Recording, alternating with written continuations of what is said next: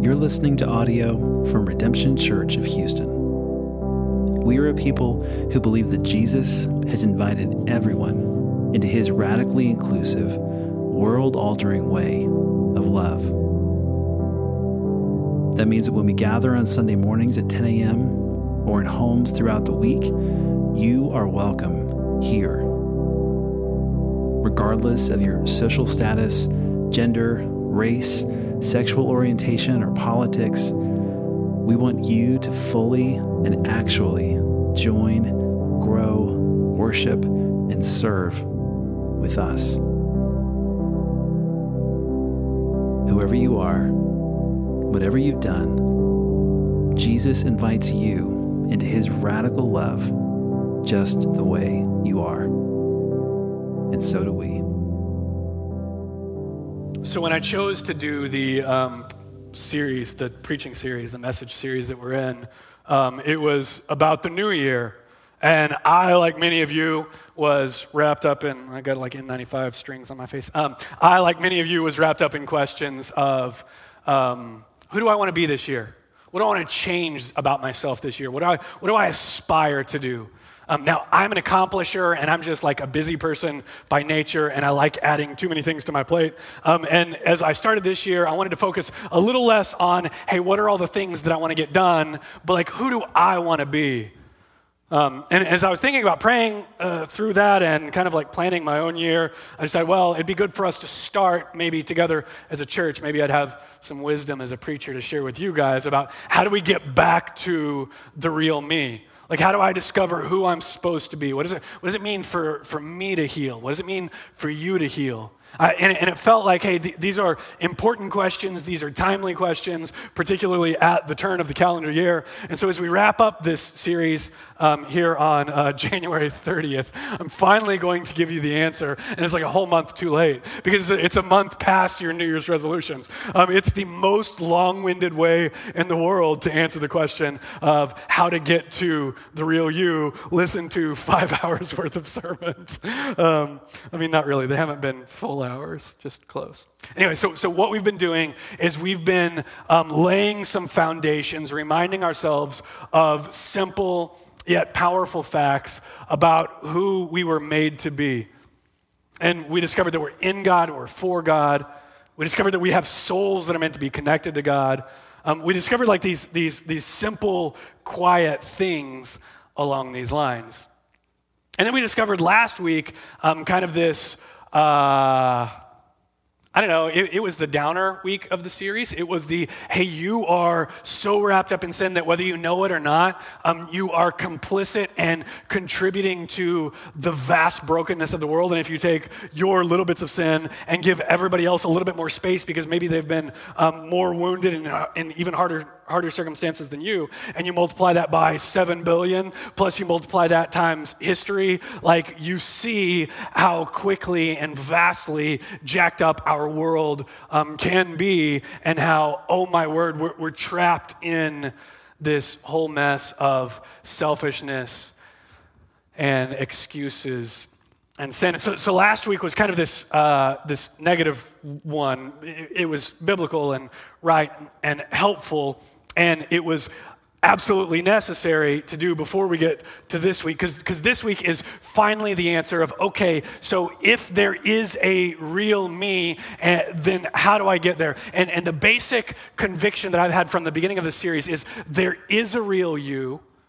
You may have never encountered the real you before, but the you that God has designed you to be is holier than you've ever imagined, because it's more loving than you've ever imagined, because it is absolutely and deeply and powerfully connected to the God of love. Like the real you has been hidden from you in pain, in brokenness, in blindness, in numbness. The real you has been hidden from you precisely because of your disconnection from God.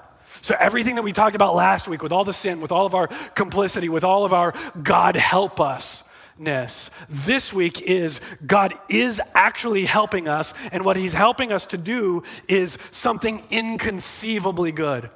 So I picked a rather long passage this morning, and I'm going to go through it hopefully quickly. right? You guys heard at the very beginning of the service, we read it, and it's a whole chapter. It's from Colossians chapter 2, verse 6 through chapter 3, verse 4. It's a lot of verses.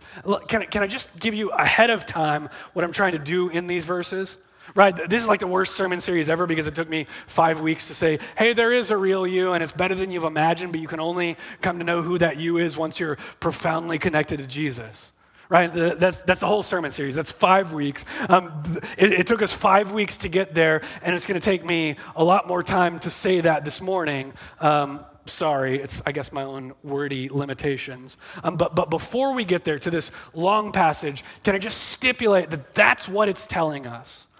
I guess one of my complaints, critiques, I don't mean to be a critic of the whole world, apparently.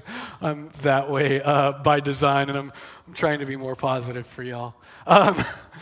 If y'all know me, you'll really be dying laughing. My wife is on the inside. I have no idea what I was saying. No, I do. One of my critiques of, I guess, myself, which then gets projected onto the Christian world around me, one of the limitations of my understanding of who Jesus is and what he was doing, like the limitations of my understanding of the gospel, growing up and being around the church, even as a young adult, and especially as a young adult, like eventually dropping out of a PhD program and quitting finance and going to seminary, I had still pretty profound misunderstandings of what the gospel was. And most of my profound misunderstandings had to do with my expectations of God being way too small, my expectations only having to do with future things, my expectations of God only had to do with quote-unquote spiritual things and didn't have nearly enough to do with this world, with this cosmos, with this flesh, with this heart, with this mind, with this moment. And so what I want to suggest before we read this, part of the reason that I picked a whole chapter to preach to you guys this morning, even though it would probably have been wiser and simpler to pick like one verse, is I want you to see, maybe with fresh eyes or maybe even with new eyes, how weird the gospel of the New Testament is. Because maybe you get it, maybe you've been better than me, maybe you've been taught better than me, maybe you just understand better than me, maybe Jesus just like helped you see this before me, and if that's the case for you, like I'm not poo-pooing you, like thumbs up, way to go, like really. But maybe like me, you've misheard the message of the New Testament over and over and over and over and over, and what we need to do is like hear big chunks of it sometimes and say, wait, it says that? So let me summarize. Basically, Paul's going to say a couple of things. He's going to have this worldview where we as humans are not in complete control of ourselves. He's going to paint us as basically enslaved peoples of authorities, powers, forces, principalities, even beyond our control. As weird as that is for us in the 21st century, this is the mindset and the view of the entire New Testament. So that's there. Also on top of that is, hey, you need not just forgiveness for your little peccadillos, like you looked at pornography once and now God wants to roast you for 1,000,000 years. No. You do need forgiveness for all of your peccadillos, but more than that, you need liberation from these powers that are over you and above you, and you are so wrapped up in and so stuck in and so mired in that there's no escape. You are absolutely helpless. So to be forgiven for sins is to be liberated in a profound sense. Even beyond that, to be forgiven for sins is in fact to be healed. It's to be changed from the inside. It's not just God doing one weird accounting trick by the cross at the end of time, where instead of him having to be mad at you forever, he decides, well, instead I'll be mad at someone else, and that someone else is myself. It's not a trick.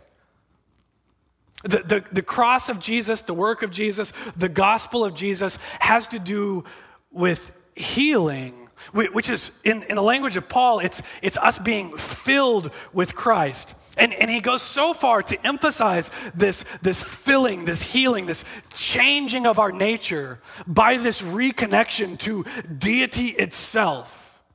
right? This is the gospel. This reconnection fills us with the very stuff of divine presence. And as we are filled with the very stuff of divine presence, it heals us. He goes so far to emphasize this healing, this power, this actuality of the gospel that he says in many different ways here in one chapter that all the religious stuff that we're doing is dumb. The 10 Commandments are dumb, which, right, this sounds like blasphemy, but he says the Sabbath and you trying to keep the Sabbath, which is one of the 10 Commandments, is dumb. Your deep philosophy is dumb. Your big ideas about God are dumb. Your religious shows and even your services like that, they are all dumb.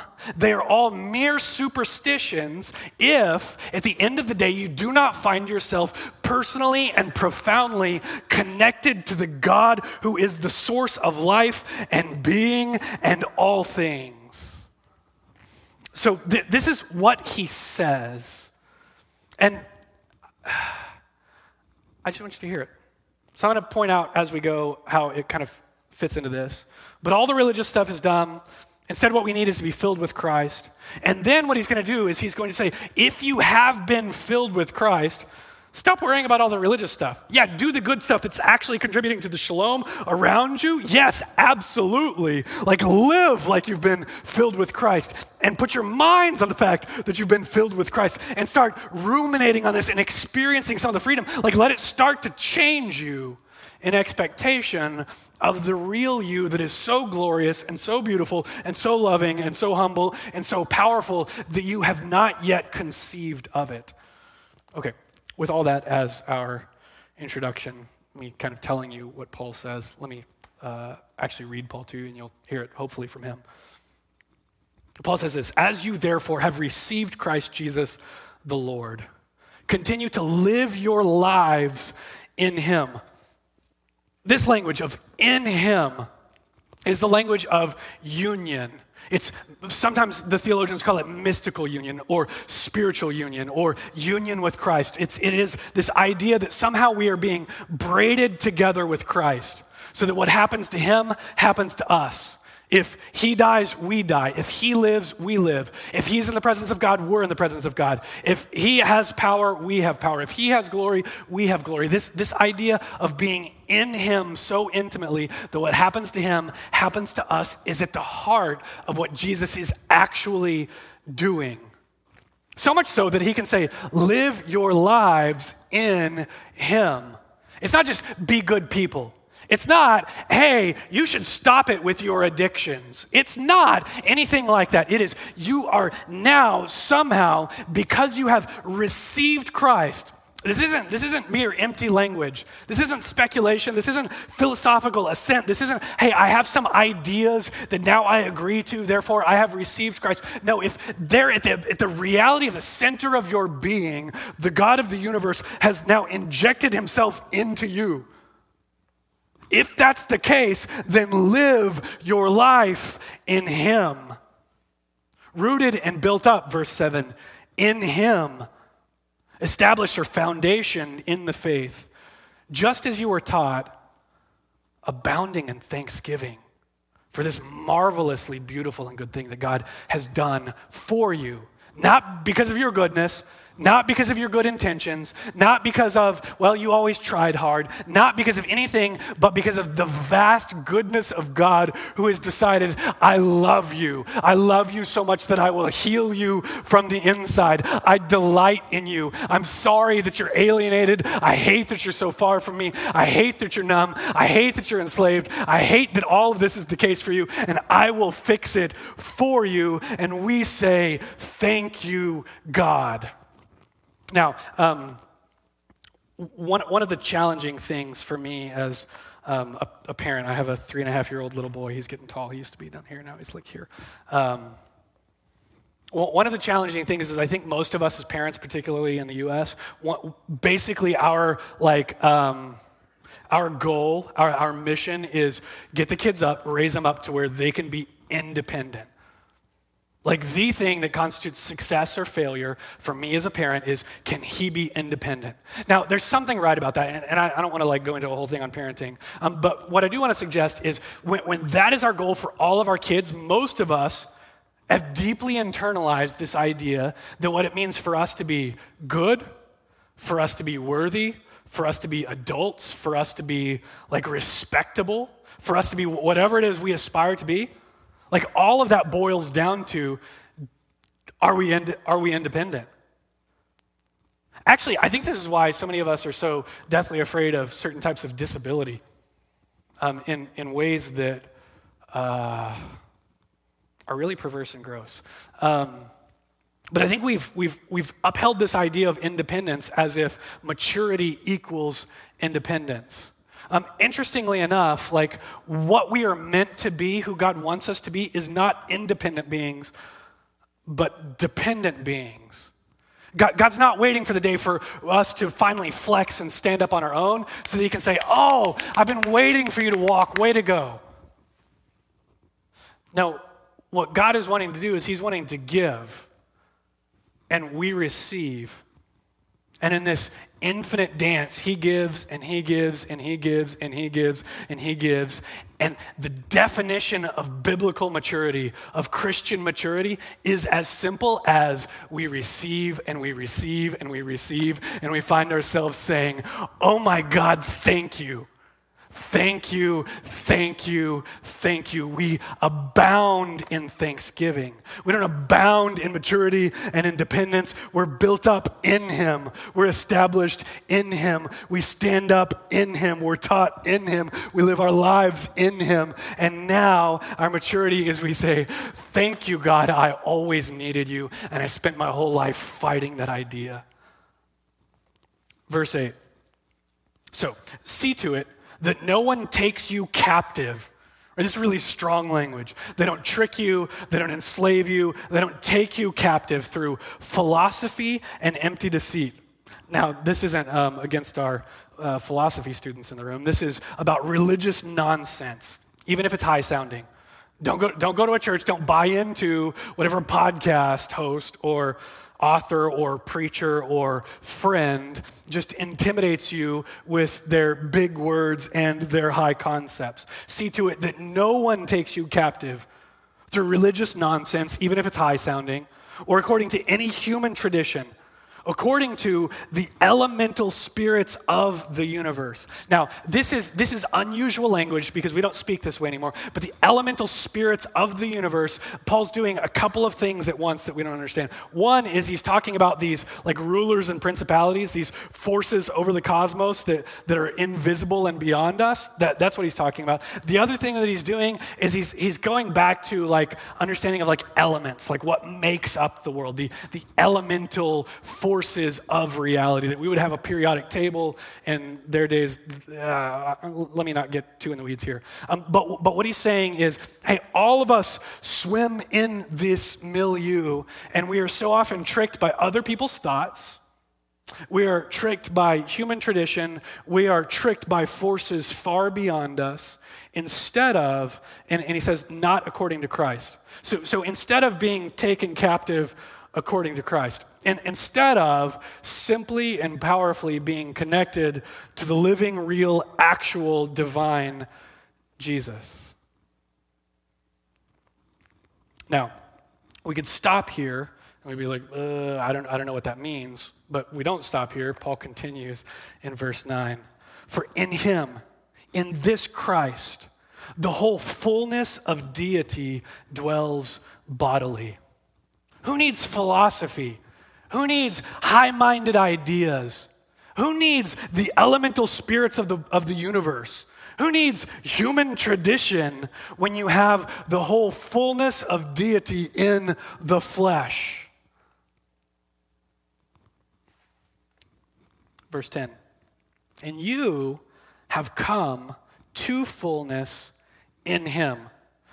This is tricky translation. What he's saying is, hey, somehow the whole fullness of deity is in Christ, And you, by having Christ in you, have been filled with the one who has the fullness of deity. There's like filling and filling. Jesus is filled with all the full of divine, and you now are somehow meant to be and expected to be and are, even though some of us do not realize this and do not live in the power of this and the freedom of this and the joy of this and the transformation of this and the hope of this, we have come to have fullness, once again, in him, in this union with him, who is the head of every ruler and authority. To tie it back up, of he is over all things, above all things, beyond all the things that we think are the elemental spirits and elemental things of the universe. Jesus created those. He upholds those moment by moment. He commands those. If you need to be right in any sense, if you need to be healed in any sense, if you don't need to be fixed in any sense, if you need to be upheld in any sense, it's only the one who is filled by all the divinity who himself wants to fill you. In him, verse 11, also, you were circumcised with a spiritual circumcision. Actually, literally what he says is, he says you were circumcised without hands. Like there were no physical like cutting going on here, by putting off the body of your flesh in the circumcision of Christ.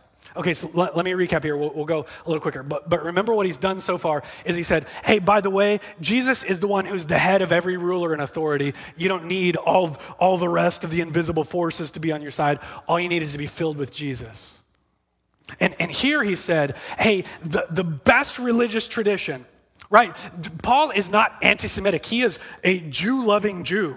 He is a Torah-loving Jew. He is a Messiah-loving Jew. He is a Yahweh-loving Jew who says, hey, our best traditions of circumcision, I have a better tradition. There's something that's happened to you, not physically, not in your flesh, but spiritually because of this Jesus. So what he's doing is he's recapitulating, he's summing up, he's going above and beyond the best that there can be. And he's gone after high-minded ideals. He's gone after the elemental spirits of the world. And here he's going after the best religious concepts, best religious practices, even when done with entire earnestness. Paul says hey, there's something better than that's happened, because the circumcision that happened to Jesus is now happening to you because you are so braided together with him.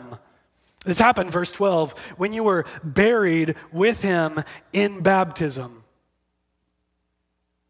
You were also raised with him through faith in the power of God who raised him from the dead.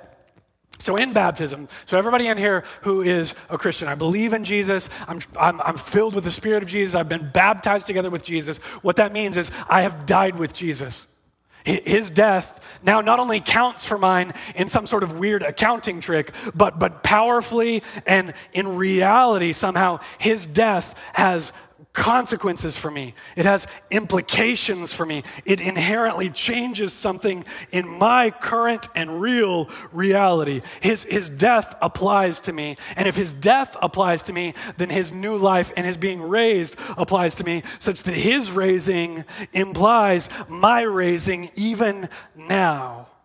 Resurrection power available to me and you here and now, even as we await our actual physical resurrection, which is the promise even summed up in the creeds.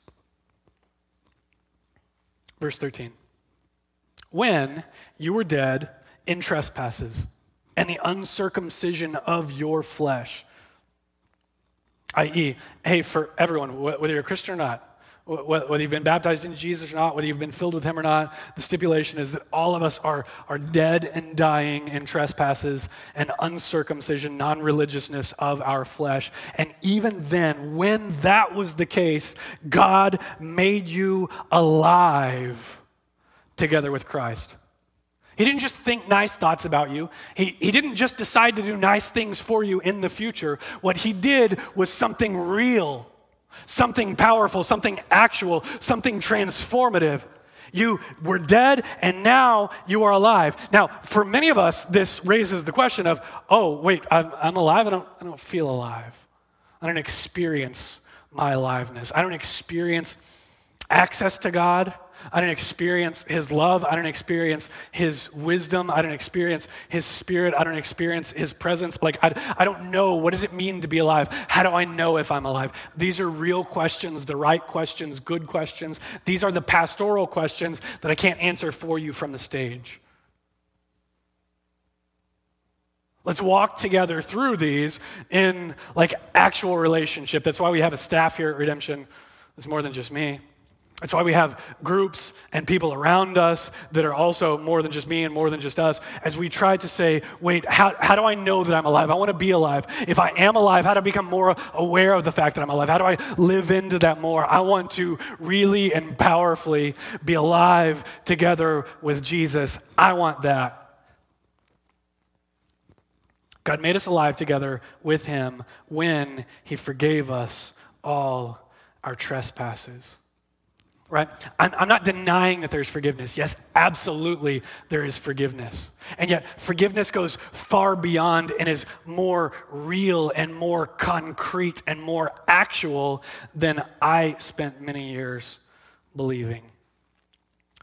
So when you're dead in your trespasses and the uncircumcision of your flesh, God made you alive together with him when he forgave us all our trespasses, erasing the record that stood against us with its legal demands. He set this aside, nailing it to the cross. There is no more religious demand. There is no more legal demand. There is no more Bible demand on do this or die. All of that was set aside, wiped away, nailed to the cross of Jesus. Verse 15, he disarmed the rulers and authorities. Right? So what's happening in the cross is God setting aside all of his law, all of his commandments, all of his stuff, that all of his expectations, all of his do this, don't do that. He nailed it up on the cross together with Jesus.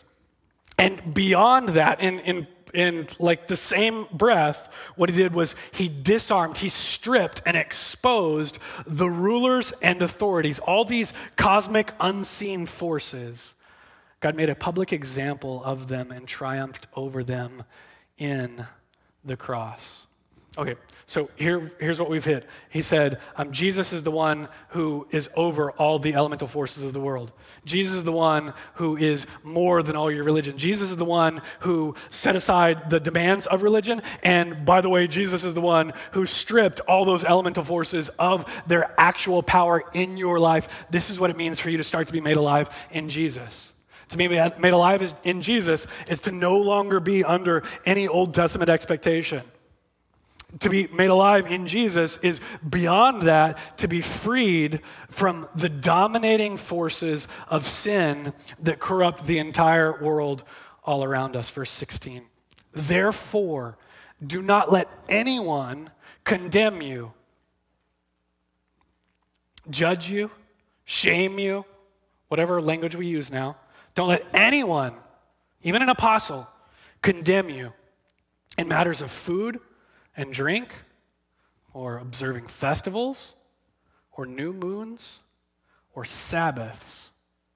Now that's the crazy one. Sabbath is one of the 10 commandments, and Paul says, don't let anyone judge you for this anymore. If any of this is true, if all of this has been dealt with in the cross of Jesus, if Old Testament law and expectation is dealt with in the cross, and if the elemental rulers of this world have been stripped of their powers in the cross of Jesus, then you know what? Don't worry about anyone's condemnation.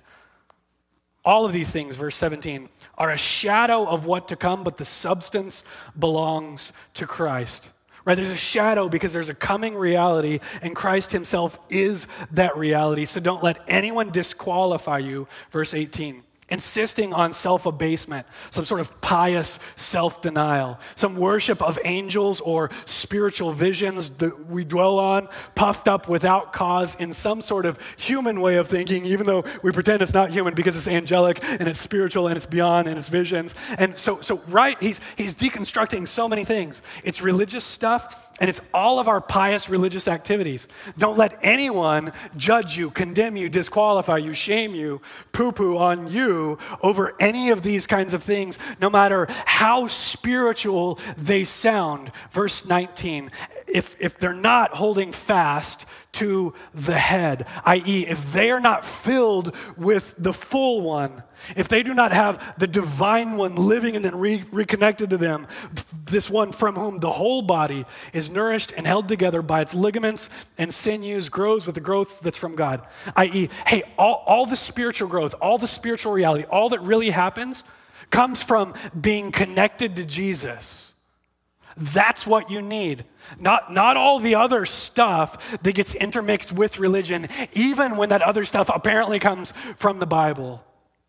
What you need is Jesus himself. There is absolutely no substitute. Now, okay, let's take a breath here. So we've been going for, 15 verses. We're in verse 20. We've still got a couple left here in this chapter and then a couple more. And Paul's going to repeat himself again. He's going to say the same thing. So I'm going to go a little faster, but he's really emphatic. When the scriptures repeat themselves, sometimes as a preacher I can say, well, I'm just going to preach one of the things, because he said it 3 times. I don't have to say it 3 times, I'll say it once. But sometimes it's nice for us as we read to say, wow, Paul is like really amped up about this. Paul is really emphatic about this. Paul is really warning us about this and trying to get through our skulls that not only what we would consider religion, because we all know it's not religion, it's relationship, right, and then we're like, well, but it is sort of religion because it's religion, and we have all these like Twitter arguments all the time with each other about, well, okay, what does it mean to follow Jesus?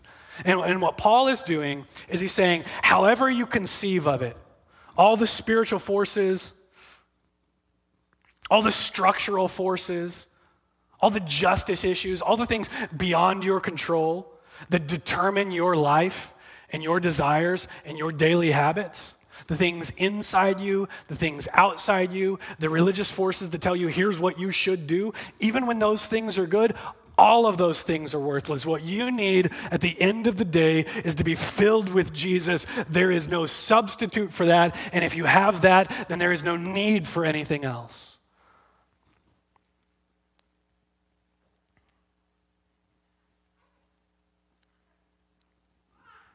Am I in verse 20? Yeah, there we are. Paul's so repetitive. I'm like, wait, where are we? He's going to recap. If with Christ you died to the elemental spirits of the universe, right? Christ's death doesn't just count for you. It's not just something you believe in, but somehow his death means you died.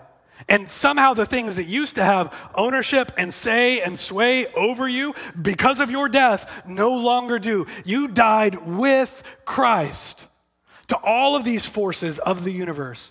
So then why do you still live as if you belong to the world?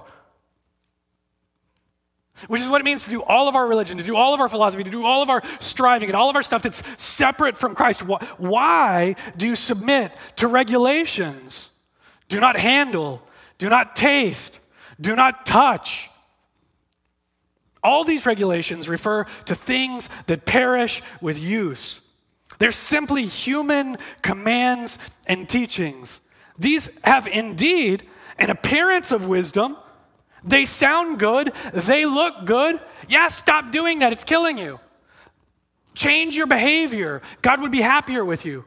You should intend good things. Yeah, yes, there's something that sounds so right about these and is somehow so right about these things, and yet, while they promote self-imposed piety and even humility and severe treatment of the body, they are of no value in checking self-indulgence. Any of these human-made rules, they may seem wise, they may seem spiritual, they may even seem angelic, and yet they are useless to conquer the actual evil that we are all bound in and swimming in that we talked about last week.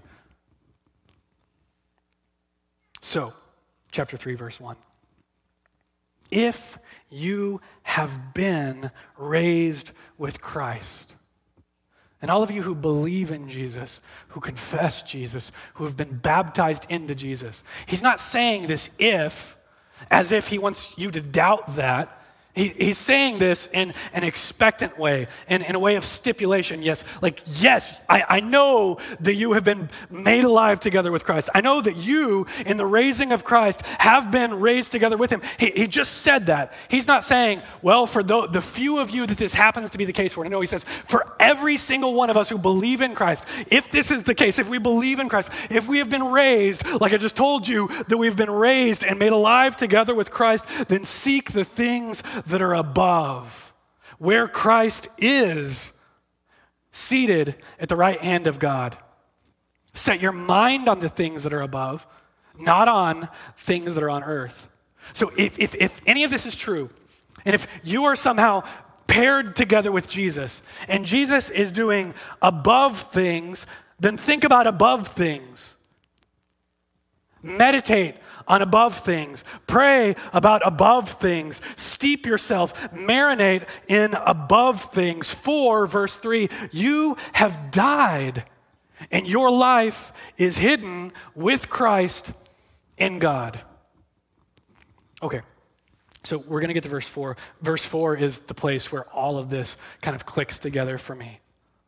But right, all he's been doing is pitching us, hey, you need to be reconnected to Jesus. If you are reconnected to Jesus, the one who has life in himself, then you will never die. He died, and you died with him. And now he's been resurrected, and you have been resurrected with him. You have access to all the spiritual blessings in the heavenly realms through Christ, as Paul says in Ephesians. You have access to the presence of the living God who loves you and desires you and delights in you and laughs about you and has joy over you and wants you. Live like it. Stop obsessing about the goofy religious stuff. Stop obsessing about all the unforeseen forces that seem to control you. They don't control you anymore. Stop with the religion. Stop with all the other stuff. Even your inner heart and mind and life have died, have been reconnected with God, and are somehow being transformed in the resurrection that you now have together with Jesus. You have died, and your life is hidden with Christ in God, verse 4. Now, when Christ, who is your life, such a weird thing to say. It's like something poetic and profound there. He is my life. He's my source of life. He's the reason I still breathe. He is my actual, living, breathing, real spiritual life.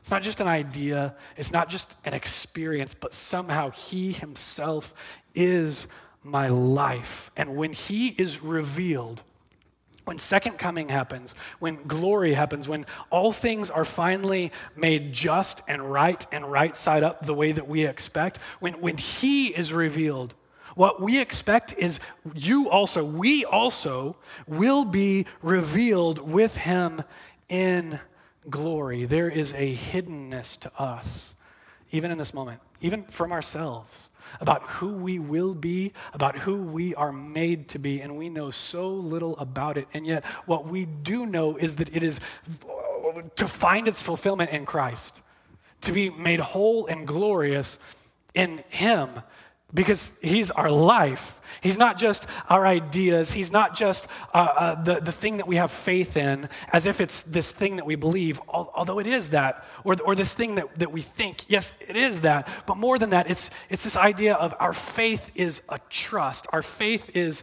a connection. Our faith is a living in him, even when we're still caught in this vast in-between, longing for him to come and fix all the things permanently. As we say, God, I've been made alive, but how do I know I've been made alive? I'm not experiencing it enough.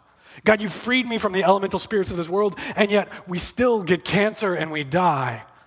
God, I long for so many of these things to be like brought to fruition that you say are done, but like, can they be done yet? What we expect wholeheartedly and confidently is that when Jesus is revealed, we ourselves will be revealed. When his glory comes, so will our glory that far outstrips anything that we've imagined or conceived. For humanity, yes, and even for ourselves.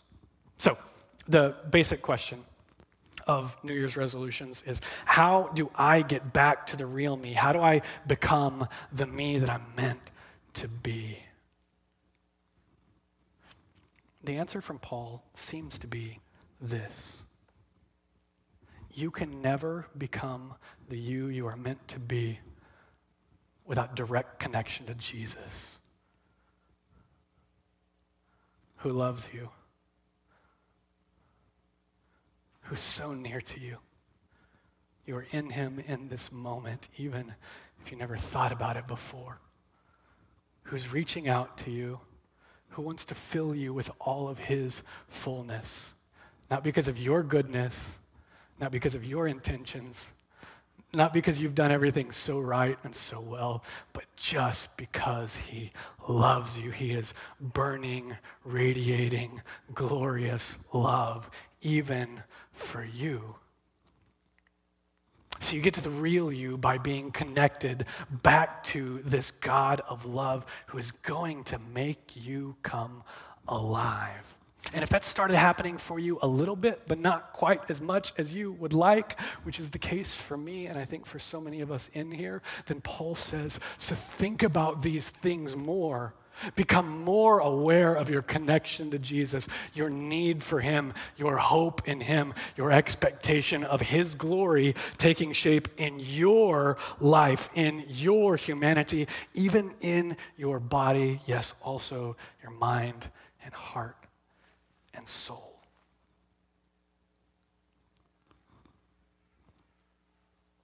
All the religious stuff is dumb.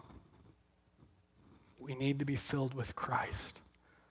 And now that we have been, we can breathe deep, relax, and live like it. Let's pray. God, I want to sit in this more.